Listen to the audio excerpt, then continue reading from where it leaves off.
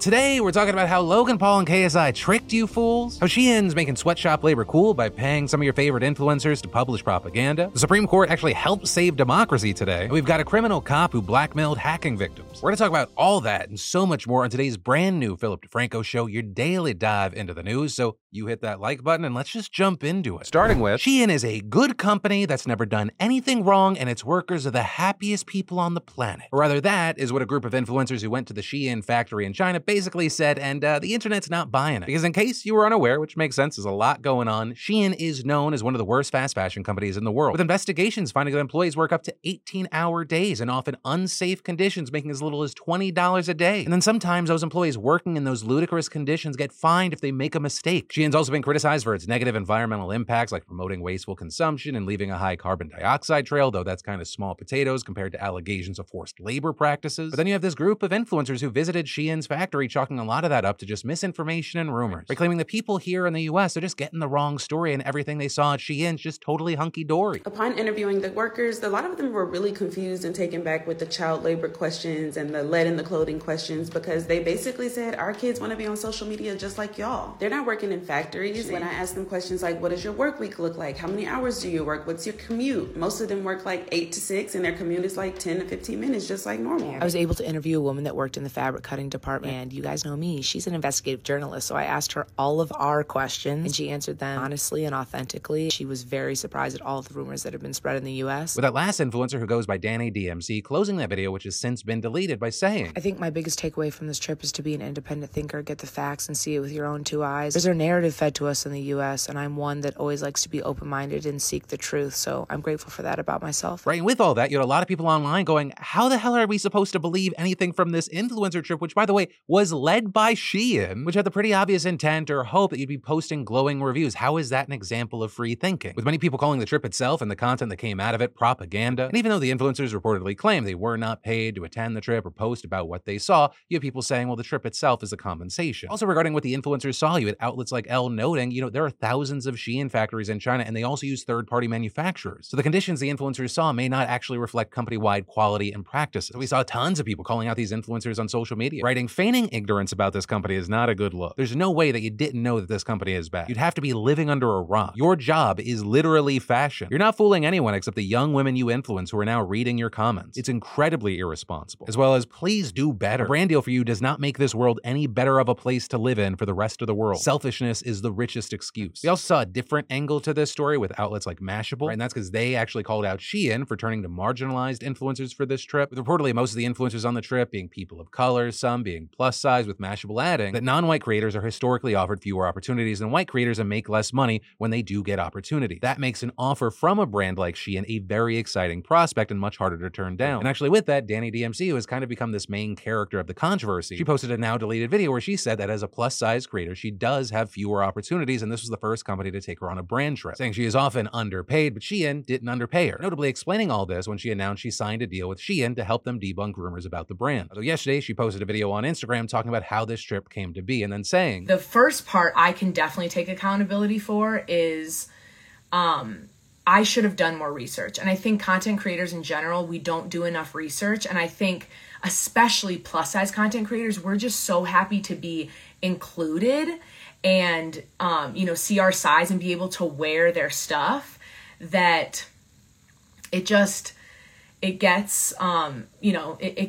it can cause issues because you're not doing enough brand research, and that's definitely where I can take accountability. I should have done more research. You also had SHEIN responding to the backlash, telling NBC News that it, quote, is committed to transparency. But yeah, with all of that, what are your thoughts? Let me know in those comments down below. And then I've got a D-bag of the day for you. Or when you get hacked online, if you go to the police, you assume, hey, they're gonna help me, not hack me again. But for a number of women in Louisville, Kentucky, they say that's exactly what happened, with a lawsuit alleging that Brian Wilson, a former cop there, used police department resources to harass, hack, stalk, and extort around 20 women for years. Right, so he had allegedly used the police database to find hacking victims, then hack into those online accounts himself and steal their nudes, with him then texting the victims and using the photos as blackmail to extort even more nudes from them. And when this happened to the plaintiff in this suit, who's a teacher, he allegedly threatened to send the photos to her friends, family, principal, school board, and even district superintendent. And so she immediately contacted the sex crime unit for the same police department Wilson allegedly hacked her from, though of course she didn't know it was him at the time. But despite calling over 10 times, she never got a response. And Wilson actually ended up sending photos to one of her friends, with the whole thing emotionally devastating her and even leading her to contemplate taking her own life. But with this, pretty soon the FBI got on his case. And on top of everything else here, they found dozens of pictures of him exposing his penis while on duty and often in uniform. And so now he's currently serving a 30-month sentence in federal prison after pleading guilty both to stalking women and throwing slushies at people from unmarked police cars. Which I will say, no wonder so many people don't feel safe. 30 months for a cop exploiting his position, terrorizing victims who were already victims? And then people just won't stop throwing stuff at celebrities. That's what tons of people were saying this morning when videos were going viral of Logan Paul and KSI getting pelted by supposed fans with their own drink.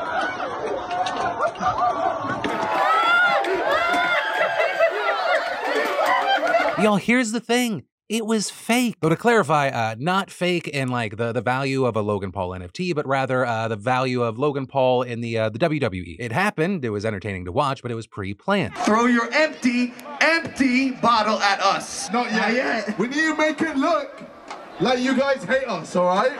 Drink prime! With that clip coming from Oslo after they went to Copenhagen, and notably, they just so happen to get pelted right as he's shouting, "Drink Prime." Drink prime!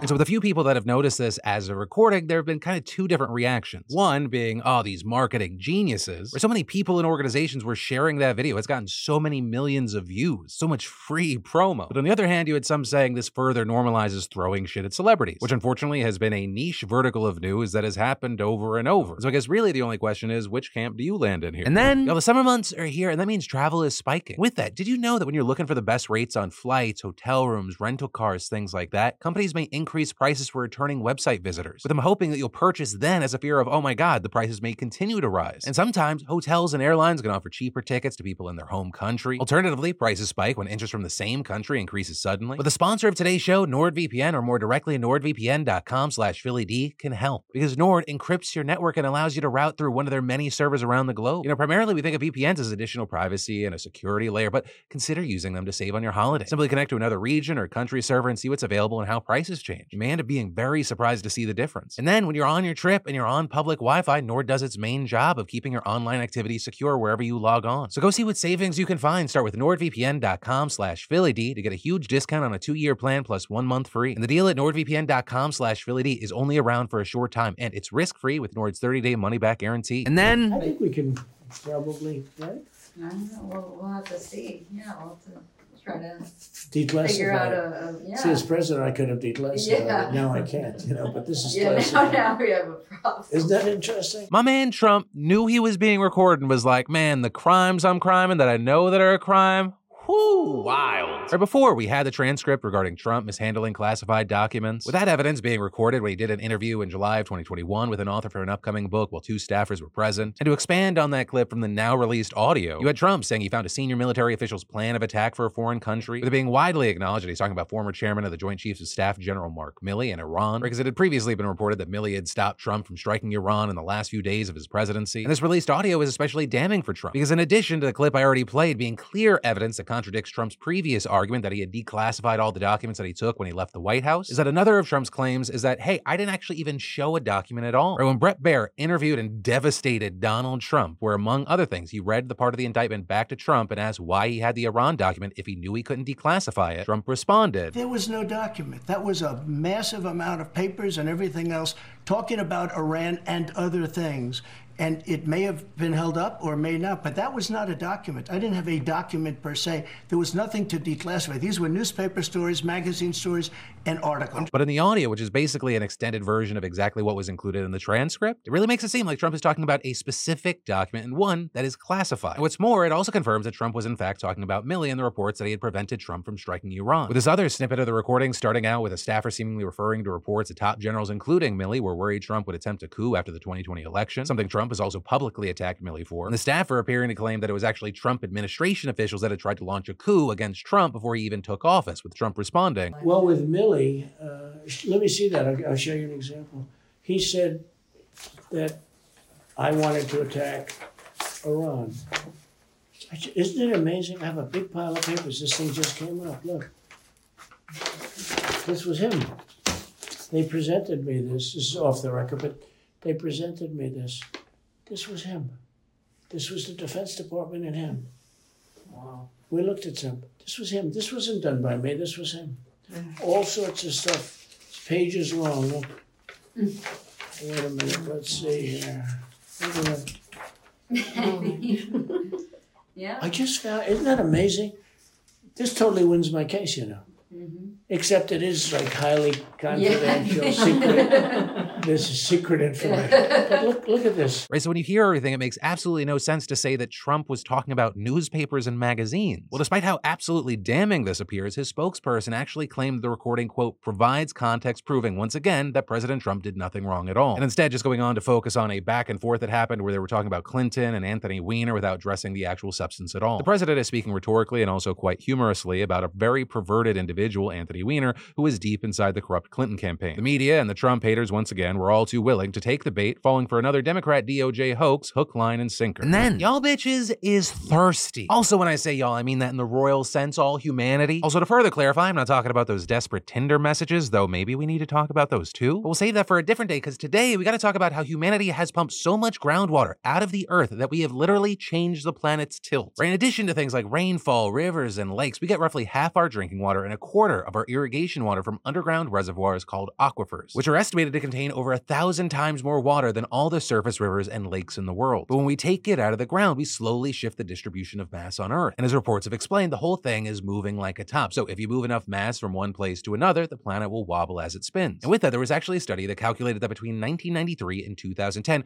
we removed a total of 2,150 gigatons of groundwater, which, to give you some context, and honestly, it still fails, that's enough water to fill 860 million Olympic swimming pools. And all of that shifting the Earth's tilt 31.5 inches eastward. Plus, over the same 17-year time period, researchers found that groundwater pumping caused a quarter inch of global sea level rise. And that's because rivers and other pathways carry all the water into the world's oceans after we consume it. And that's one of the reasons why scientists say that better managing our groundwater consumption can actually help mitigate climate change. And like with a lot of things here, you know, it's connected. In turn, stopping climate change can help mitigate groundwater depletion. Because when you have fewer droughts and more reliable rainfall, it reduces our need to pump water from underground. But one of the challenges here is that aquifers take a long time to refill, and in many parts of the world, they've been sucking theirs dry for decades. Like in California's Central Valley, for example, where growers have been pumping more water than can be naturally replenished for some 60 years now, which forces the wells to drill deeper and deeper. And so the main point of that story is, isn't that weird? Just another way human activity is warping this planet. And feel free to use this information in your next conversation where there's a lull and you're talking to some heathen who doesn't watch the Philip DeFranco show. And then the 9 God Kings that we call Supreme Court justices woke up today and were like, hey, let's not single-handedly upend American democracy. And well, it seems like, yeah, that should be the default. That should be like, we shouldn't have to applaud for that. But this specific and highly conservative Supreme Court, nothing's guaranteed. And this incredibly consequential and controversial case did not have a unanimous ruling. It was a 6-3 vote. Because the case in question was called Moore v. Harper. And we actually did a deep dive on it, which I'll link to down below. But to just give you a very top-level rundown here, this centers around Republican gerrymandering in North Carolina, with North Carolina Republicans taking the matter to the Supreme Court after multiple congressional maps they drew up were rejected because of gerrymandering. But also, this was not a typical gerrymandering case. The Republicans' argument rested entirely on a totally untested fringe theory touted by Trump and other far-right extremists in their effort to overturn the 2020 election. It's called Independent State Legislature Theory, ISL theory. And the basis behind this theory is that the Constitution gives state legislatures pretty much the exclusive power to set election rules and congressional maps. But not only is that authority singular, nothing can stop them. There can be no intervention from state courts, governors, or voters. I mean, we're talking about a case where North Carolina Republicans literally argued that legislatures could even violate their own state constitutions, which is why you had experts saying that if the Supreme Court ruled in favor of this theory, it would throw the democratic system into complete chaos, giving state lawmakers unchecked power to gerrymander and pass restrictive voting laws without anything to stand in their way. But luckily, today, the High Court rejected ISL theory. Also, as far as the 3 justices who dissented, I'll give you 6 guesses as to who voted on it. So I think you're gonna get 2 right out the gate, because you got the dirty money sugar babies, Clarence Thomas and Samuel Alito. And they were joined by Neil Gorsuch, who's actually their fellow brother and failing to disclose financial ties to wealthy and powerful people with business before the High Court. It's strange how that works. And also, expect more around the Supreme Court, because this is actually their last week of their summer session. And there's a handful of massively consequential cases they'll be deciding on that are going to impact tens of millions of Americans. And that is where your daily dive into the news is going to end. But more news you need to know, I got you covered here or in those links down below. And as always, my name's Philip DeFranco. You've just been filled in. I love yo faces, and I'll see you right back here tomorrow.